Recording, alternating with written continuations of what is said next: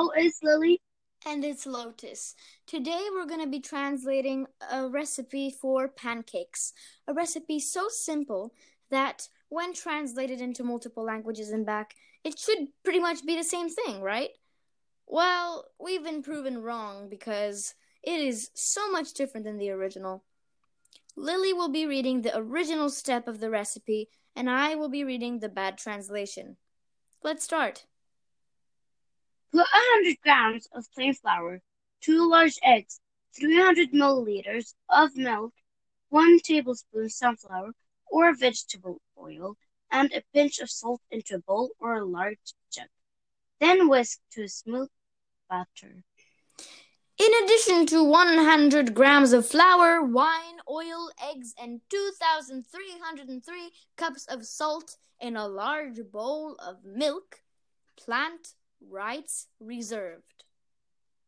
Set aside for 30 minutes to rest if you have time, or start cooking straight away. Begins to walk an hour to eat. Set a medium frying pan over a medium heat and carefully wipe it with some oiled kitchen paper. Put the jar in the oven and dry with greasy parchment paper. When hot, cook your pancakes for 1 minute on each side until golden, keeping them warm in the low oven as you go. If the hot oven to heat them both down about a minute. Serve the lemon wedges and caster sugar, or your favorite filling. Once cold, you can layer the pancakes between baking parchment. Then wrap in cling film and freeze for hours or up to 2 months.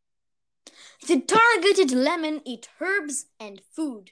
He gives D&D to the moon and dissolves it in plastic bags.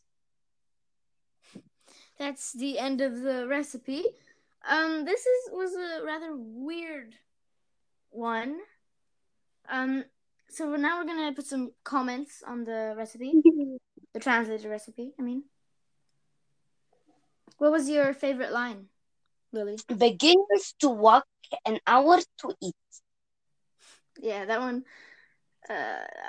How did 30 minutes turn into an hour? You'll never know.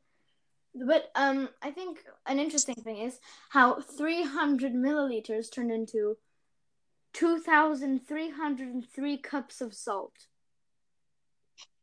It was a pinch of salt, but in this new recipe, you're going to have some salty pancakes because you need 2,303 cups of salt.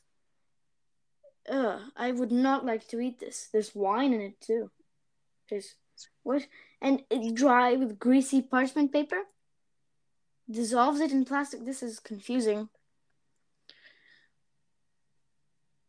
Thank you. Thank you for listening to this episode of Terribly Incorrect, and we hope to see you next time. Hello and see you next time.